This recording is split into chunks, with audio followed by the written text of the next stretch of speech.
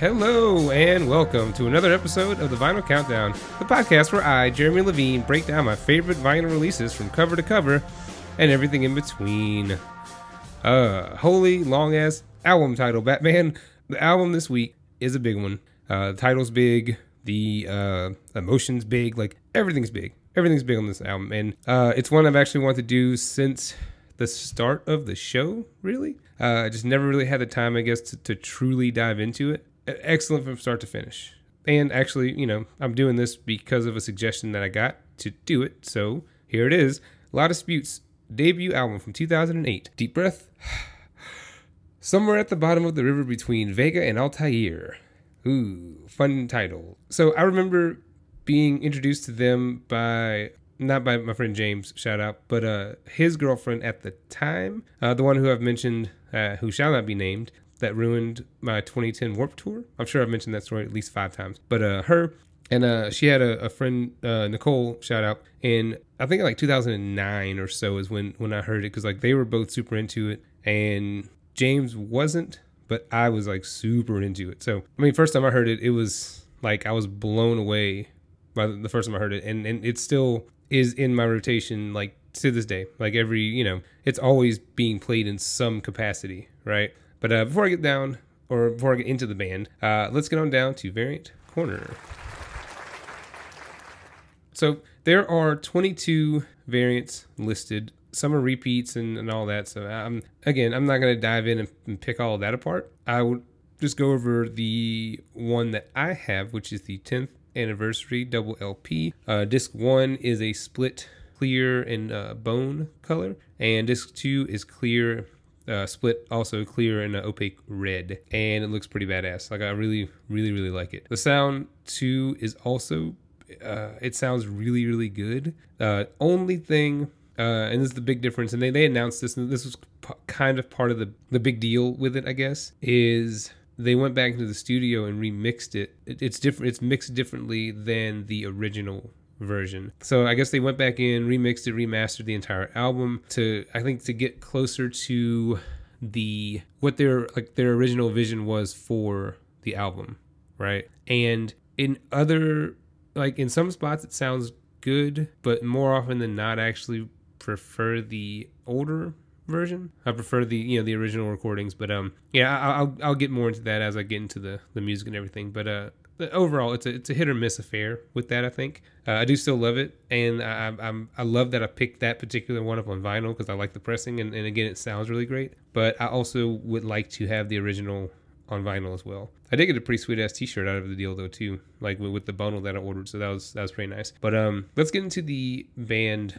real quick before we dive into the album. So La Dispute was formed in Grand Rapids, Michigan in late 2004 by cousins Jordan Dreyer and Brad Vanderlook, Kevin Whitmore, Derek Sterenberg, and Adam Cool. Dreyer was never a singer and didn't write any music prior to forming the band, but was primarily interested in writing like poetry and short fiction. During this time, the band mainly played house shows or at the Division Avenue Arts Collective, a volunteer-run DIY music venue, community center, and art gallery in downtown Grand Rapids. Chad Sterenberg replaced his older brother Derek in 2006, the day after the release of their debut EP, Vancouver. That was released in April of 2006. That was the only record released while on Friction Records. I was never a fan of that.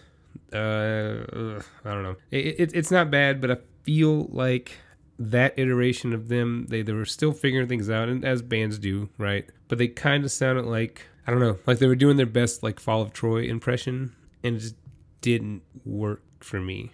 Anyway, so Indiana-based friend of the band, Adam Vass, later joined in 2007. It wasn't until the loss of Derek Sterenberg and Adam Cool that they took the project seriously. The band at the time of this recording was comprised of the following: Jordan Dreyer on lead vocals, Brad Vanderlook on drums, Chad Sterenberg on guitar, Kevin Whitmore on guitar, and Adam Vass on bass. It says here also that Kevin was replaced by Corey Struffolino as a touring member in 2014, but it looks like he was made a full-time member in 2018.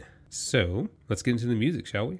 Oh boy, the album itself, I'm just going to read this. It evades categorization, right, is what it says, which I totally for that. I mean, it contains elements of like, there's post-hardcore, screamo, metalcore, I guess, post-rock, progressive rock, emo, there's spoken word, there's this, like there's so much in this album, stylistically or whatever. They really jammed a shit ton of stuff in there, the album's style is characterized by different features, including dub-influenced bass drums and versatile vocals from Jordan Dreyer, who changes frequently, ranging from shouted hardcore punk-style vocals and screams to spoken word portions and intentional use of off-key singing. Lyrically, the album features many themes of emotional anguish and is considered ultra emotional. Its emotions range through pain, rage, anger, deals with loss considerably. Also, so the album, it also recounts an Asian folktale by the name of The Cowherd and the Weaver Girl, a story of how a prince and a princess are separated after marriage by a river which they are not allowed to cross.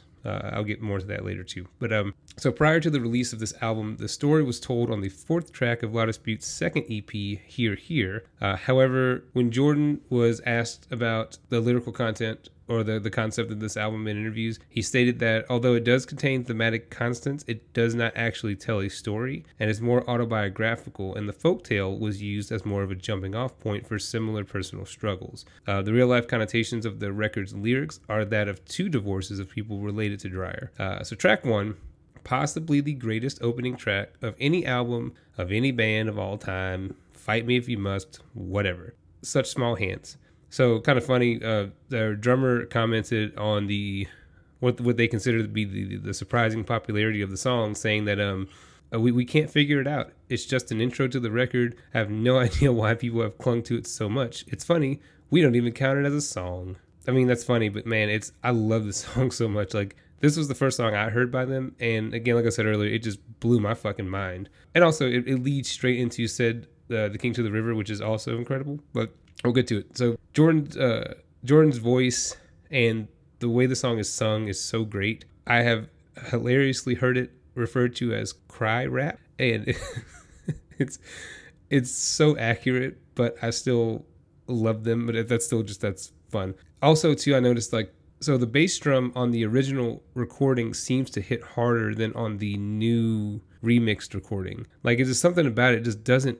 I don't know. It doesn't hit as hard. I've listened to it with headphones on, with the same headphones on, with the same system, just to really compare it, just back to back. And it is a clear difference in the instrumentation and how they mixed it and how they toned it back some for whatever reason, and throughout the record. There are numerous examples where the drums just aren't as prominent as they were on the original recordings. And I feel like that really missed the mark. Like, I feel like the drums, and maybe I'm biased because I'm a drummer, but it's something about a really awesome drum part and like parts that I wait for in certain songs, and they just don't sound the same. Or in some songs, they're almost drowned out to the point where you can barely hear them.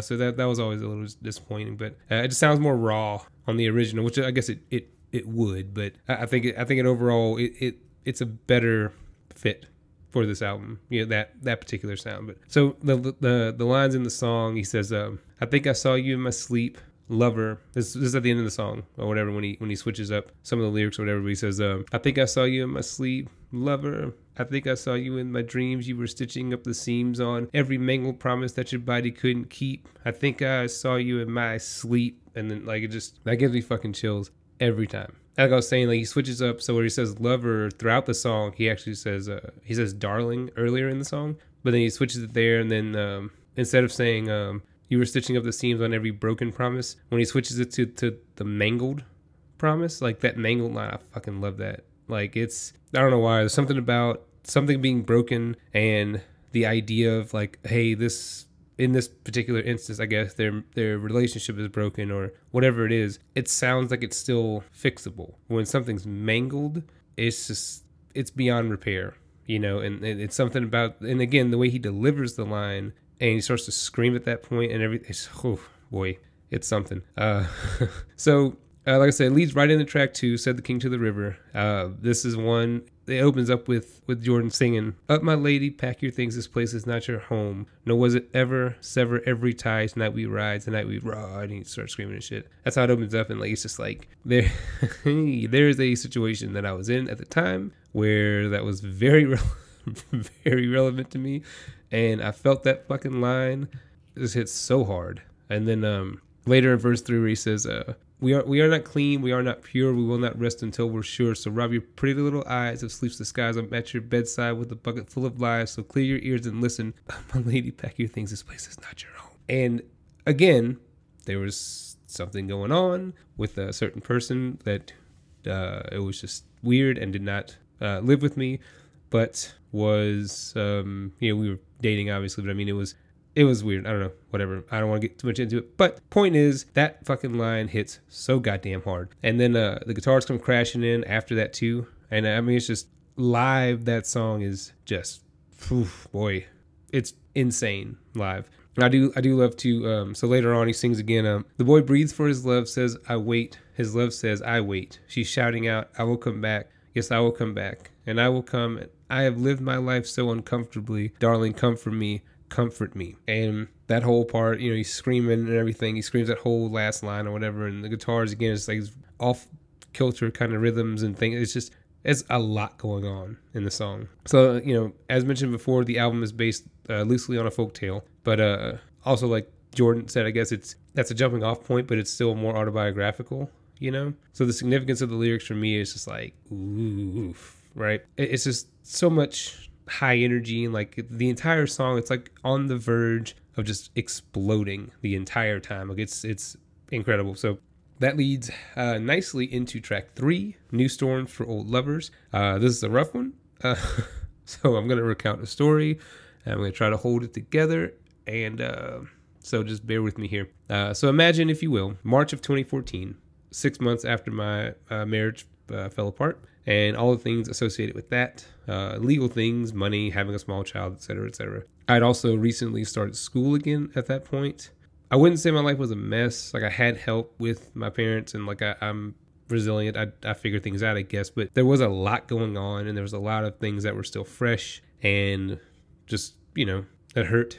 And I don't know. It was a rough time. So I go to see La Dispute live in March of 2014. Right. This song comes on, and there's the lines near the end of the song where he's screaming, I guess love's a funny thing, the way it fades away without a warning. It doesn't ask to be excused, and when it's gone, oh, it's gone. It ain't ever coming back. There's nothing you can do to save it, to make it breathe the way it did when you were sliding on the ring. Trust me, it's gone for good.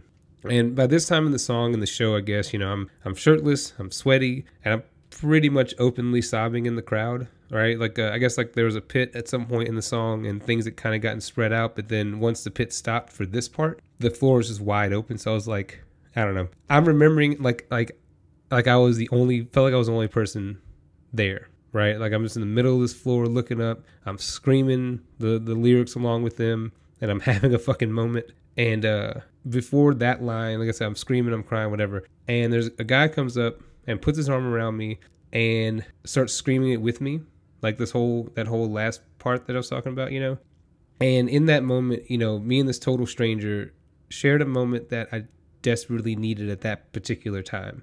Just somebody to, lean on me, or that I can lean on and, scream some emotional shit, and genuinely feel it with me, I guess I've never forgotten that, the way that felt, that in that moment, everything was kind of zeroed out, and it's just me and another person sharing that experience with somebody else. Like, I don't know them, but I often wonder sometimes, like, if that dude thinks about that night and thinks like, man, that was just crazy. Like, this show is just, everybody's on the same page kind of, and it's hard to explain that energy and how that feels, but I needed that at that time. Like, I needed it, and I think that's one of the main things I miss about going to shows is sharing a common thread with so many strangers and people who will scream with you, mosh with you, cry with you, and never once judge you, because we're all there for the same reasons, right?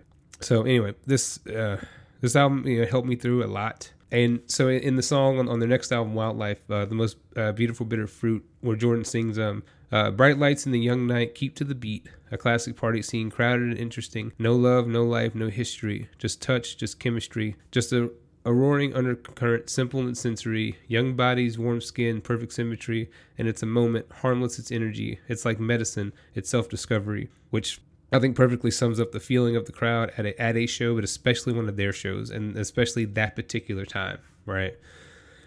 So, oh yeah. So, later on, there's a line too that's just like fucking hell, dude. It just crushes me. But where so he screams the lines. She meant it. I swear that she meant it. She whispered so often, "Husband, I'll always be here with you." This is always, always, always, always. And the music is like hitting and hitting. Then it finally just cuts out, and he goes, "Always is valueless. I wish I'd never heard her speak a word." And oh boy, his writing is so poetic and so impactful. I mean, you just feel it in your fucking soul. I mean, I can't describe it any other way, But yeah, I think this may be my favorite song on the record behind Such Small Hands. But man, okay. So moving along, Damaged Goods is up next. Much less somber, I guess. It's also got one of the coolest fucking drum breaks I've ever heard. But definitely on this record for sure. But it's the part where he's singing. He says, "I was your chance to feel complete, but when I leaned in close to you, you kissed your fear instead of me." And then when he starts this next part is when the drum break happens, and it's so fucking cool. He says, "You had my hand in your hand, you had my lip in your teeth, you had my heart in your sleeve, you had a chance to breathe, but boy, you wouldn't let your fear recede, so I moved on." And then just, it's fucking great.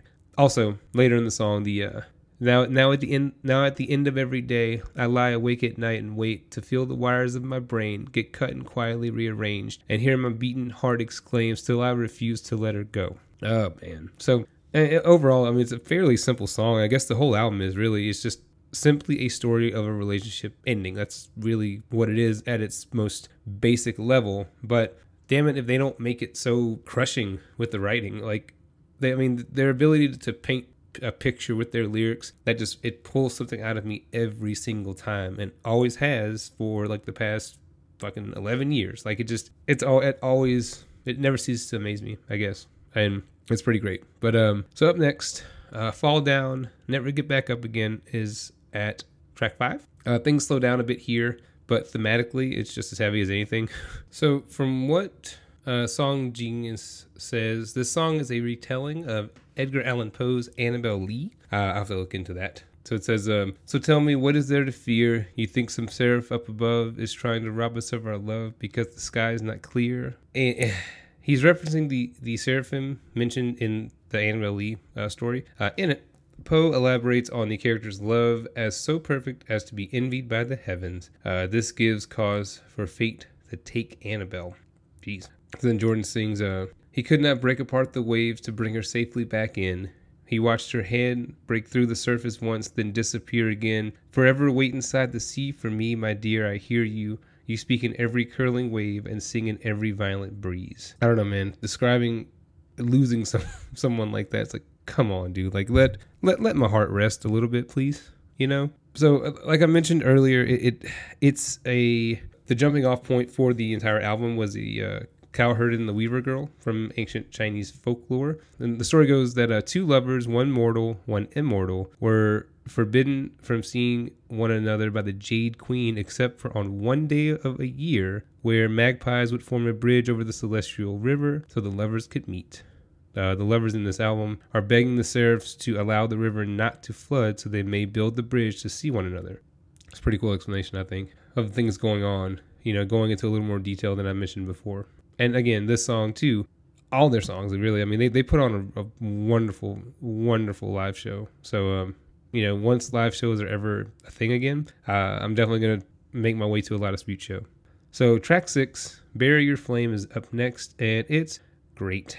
I love the part when he sings, "You came back and you brought floods, wearing a necklace made of hearts that you dragged through the mud. But I guess I wasn't quite sure what to say to you. But then I saw mine, almost reached out to grab it, said, 'Darling, you're the only one on earth I want to have it.' But now I'm not so sure that was true after the hell you put it through. But there was no sharp pain this time, just the ghost of your presence compressing my chest like a mine, an unshakable absence. Like most of my insides crawled out of my mouth and went west, but that's fine. We cast our hearts in plaster. We imagined our bodies were fashioned from stone, but they chipped at the brick and the mortar. We found out that we're only layers of skin hiding bone." Because this cool little guitar break or whatever, and our bones are all like chains, old, rusted in the rain. They're gonna snap when the weight shifts. Like that whole fucking part, man. Like Jordan works up to this like frenzied tone, and his voice is just, oh man, I love the ending. the ending of the song too, there's this like desperate tone in his voice where he kind of sings, "We should have known from the start that this thing wouldn't last. We are tired." And he kind of keeps, it keeps happening, and he keeps kind of saying that over and over, and it's just like oh boy, it's something. So then Last Blues for Bloody Knuckles is up next. Chronologically, the second song in a trilogy of songs which detailed the adultery of a man and a woman and the confrontation between the man and the woman's husband and the husband and the woman herself. The timeline goes, according to Song Genius, that Sad Prayers for Guilty Bodies is the adultery, Last Blues for Bloody Knuckles is the husband pleading with the wife, and then New Storm for Older Lovers is the husband confronting the adulterer. So he sings in the second verse, "And how'd it change the way you thought of me? How strange to think we once were lovers. Now we've wrapped the past up in broken glass, and when you speak my name, you shudder." That's like, oh, fuck me, man. Like, come on. So, since 2010, there's times that I associate with this album, right? Certain things, certain feelings, and time periods, and whatever. And as always, it never ceases to amaze me how it still pulls that shit out. Whereas not necessarily like I miss a particular thing or person or whatever, but in just that it reminds you of that and kind of puts you in that headspace for, 3 minutes that the song is on or something, or for like 20 seconds when you hear a certain line and you're like, man, that shit was rough. But it just and again, just the way he delivers the lines is so great.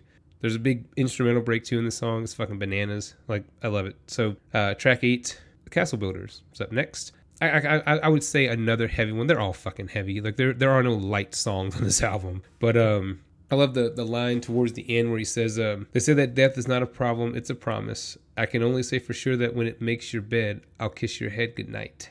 It's like, okay. And also the lines, "So build a home for your family and build a castle for your friends. Now set their beds with sheets and blankets. Keep them safe until the end. I felt the damage and burned from the fallout. My love failed, but theirs prevailed. My friends, I'm only flesh and bone, but I will not let you die alone. So leave our hearts at the foot of the mountain. Let our burdens be locked in stone. If you will help me roll it upward, I will not let you die alone." So that last part is in reference to the myth of Sisyphus, which was written by Albert Camus. It says, quote, I leave Sisyphus at the foot of the mountain. One always finds one's burden again. The struggle itself toward the heights is enough to fill a man's heart. One must imagine Sisyphus is happy. Now, he's a figure from Greek mythology that was punished by the gods for his trickery by being forced to repeatedly roll a giant boulder up a hill, which rolled back down for all of eternity. Because fuck him, right? In short, Camus linked this act of Sisyphus as a metaphor for the absurdity of man's hopeless search for meaning. He also concluded that this struggle is enough to give a life meaning. Going back to the verse, the punishment of Sisyphus is compared to the endless struggle against despair that is expounding throughout the song. The speaker wants to work together to roll up the stone, so to speak, so he and his friends and family don't struggle alone. This act will lead to giving meaning and fulfillment to their lives. Again, heavy ass song, but really high energy and upbeat in a way. So honestly, if you're not really listening, it's kind of it's easy to miss how dark the song is, I guess. But moving right along, track 9, Andrea. I guess if I had to pick at least a least favorite song off the record, it would be this one, which as always does not mean it's bad, but someone has to be last. And I do like the third verse though, the way that Jordan describes this person leaving and the feelings associated with it, and also how he hates airports now. So he says, I remember how you smiled through the smoke in a crowded little coffee house and laughed at all my jokes, and I remember the way that you dressed while we wasted all the best of us in alcohol and sweat. And I remember when I knew that you'd be leaving, how I barely kept up breathing, and I bet if I could do it all again, I'd feel the same pain. I remember panicked circles in the terminal and tears, how I wept to God in fits. I've hated airports ever since.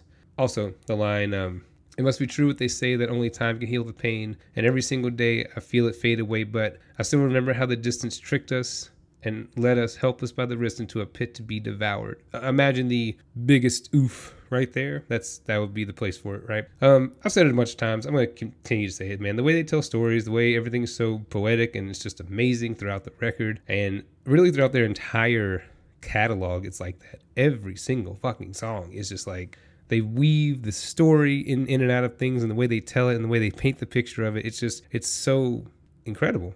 It really is. I mean, so, track 10, Then Again, Maybe You Were Right, is up next. It's very short.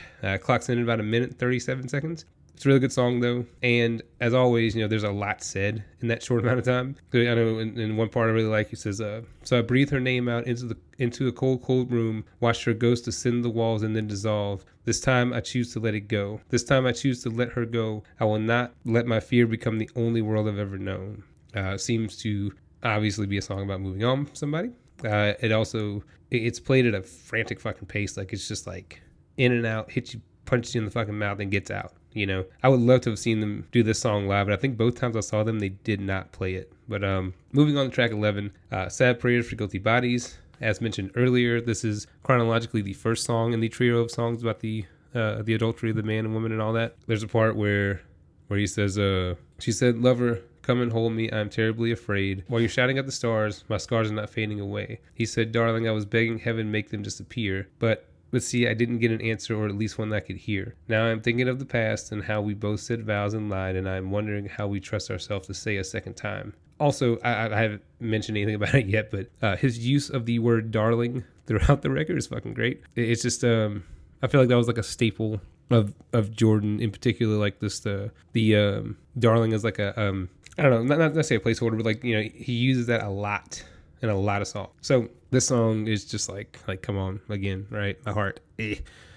Then this depressing-ish song then leads into the longest on the record, and it's a motherfucking experience.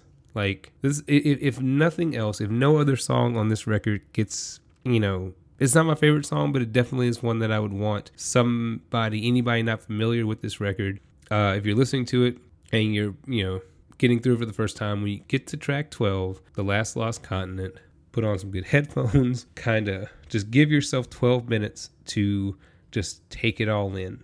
So, just the picture being painted is so vivid. It's just like every single line just makes you just feel it, right? And I was reading that its overall message is about confronting your demons, past traumas, and things of that nature, and trying to deal with them or make sense of them, and sometimes you can't, right? It's impossible to just like, quote, get over it. So he says in one part, but I still see them dead in the parking lot at the gas station just down the street. And I still hear my friends say, you won't believe the things I saw when I was stationed overseas.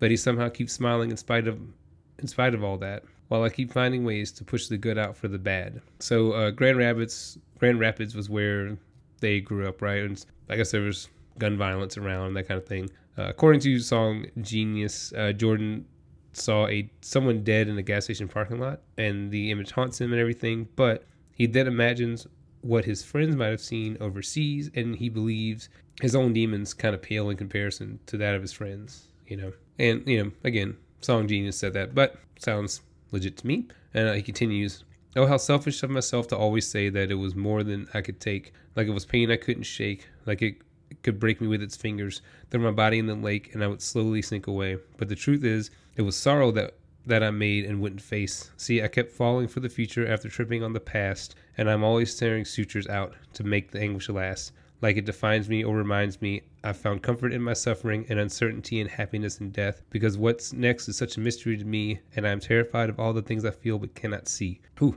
So, so here, I guess it feels like he maybe feels guilty for his own weakness and maybe the trauma he experienced, knowing that there were like more horrific things that he could have experienced. He doesn't understand why he can't just get over it, right? I feel like they mentioned that on Wildlife too. That's a part of a song where he's like, I think the song I See Everything, where he's talking about there's a kid with cancer or whatever that ends up dying, and the idea is like, through all of that, like this family held, stood fast in their faith, and they were tested with something he couldn't even imagine, and he's devoid of all faith, and hasn't experienced anywhere near the pain they've experienced, but he's still, it's maybe he takes his, lack of pain and everything and suffering for granted, I guess, in a way. And it's kind of similar here. I feel like the themes are kind of on the same page, but I guess I feel like, we've all at some point probably felt like that. I've mentioned before on an older episode that, I had a really bad breakup in 2007, and I was very down, depressed, and just like not wanting to exist, right? And I felt like that was like the worst thing that could have ever happened to me. Like, it was like the absolute worst. And then my dad got sick with cancer. Again, he's fine now. But a few months into this like horrific, quote unquote, horrific breakup for me, having my dad get sick the way he got sick, that trauma that I guess I was going through just didn't matter anymore. My dad's sickness completely overshadowed that, and it should have, right? And it really made me take a step back and get a new outlook on things, and perspective on the breakup, and I guess the heartache I was feeling or whatever. But it's like, it just made me see that things can always be worse, and that sometimes things aren't as bad as they seem. I've always felt kind of weird about that over the years, like being so selfish to even contemplate harming myself over something that in the grand scheme of things doesn't matter that much, only to have something truly horrific happen to the family. And I don't know, like I said, it really, really grounded me and made me just look at things differently.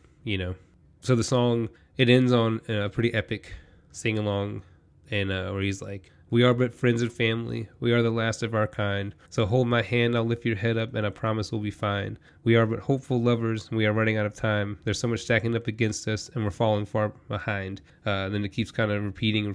He's like, "We are but hopeful lovers. We are the last of our kinds. But if we let our hearts move outward, I know we will never." Then the beat is kind of like, the instrumentation is dropping out slowly towards all drums. At the very end, he finishes the sentence or whatever. He says, we are but lovers. We are the last of our kind. And if we let our hearts move outward, we will never die." And then on that, the beat from Such Small Hands comes back for the closer, "Nobody, not even the rain." And it's fucking awesome the way that it goes right into it or whatever. And the title refers to, in the same way as Such Small Hands, in E.E. Cummings' poem entitled "Somewhere I Have Never Traveled, Gladly Beyond." The poem features the line, "Nobody, not even the rain, has such small hands." The poem is recited on Loud Dispute's Here Here EP on the track entitled 2.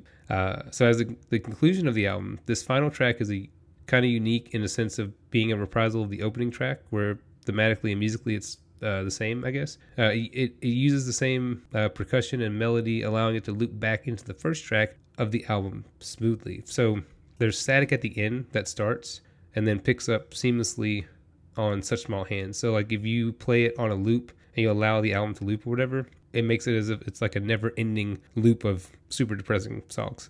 But I've let it play through a couple of times like that, and it's pretty fucking great. But so in this song, he says, "I know that even with the seam stitched tightly, darling, scars will remain. I say we scrape them from each other, darling, and let them wash off in the rain. And when they run into the river, oh, no, let the water not complain. I swear that even with the distance slowly wearing out your name, your hands still catch the light the right way, and our hearts still beat the same. And our hearts still beat the same." Absolutely love that. I don't know. It's like through everything they went through, the characters, I guess, throughout the record, they appear to come back to each other, and they make this thing work, like despite all this adversity or whatever, right? Like after all the time that's passed, these two people can still come back to each other and get back to the way things were before without ever having missing a beat. Like I don't know, it's a nice ending to an otherwise extremely heavy album.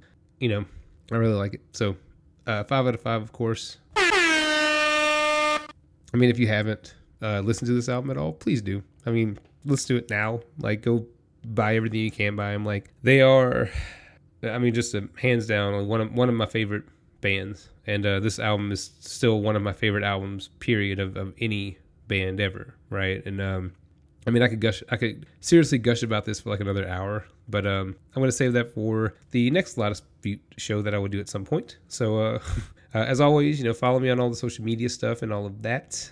And big news too. I have I kind of announced it on Twitter and Facebook and everywhere else, but I will be doing a mini episode show where I focus primarily on singles, EPs, 10-inch, 12-inch, whatever it might be, but just it's gonna basically, because the main show episodes are starting to get a little bit longer each week now.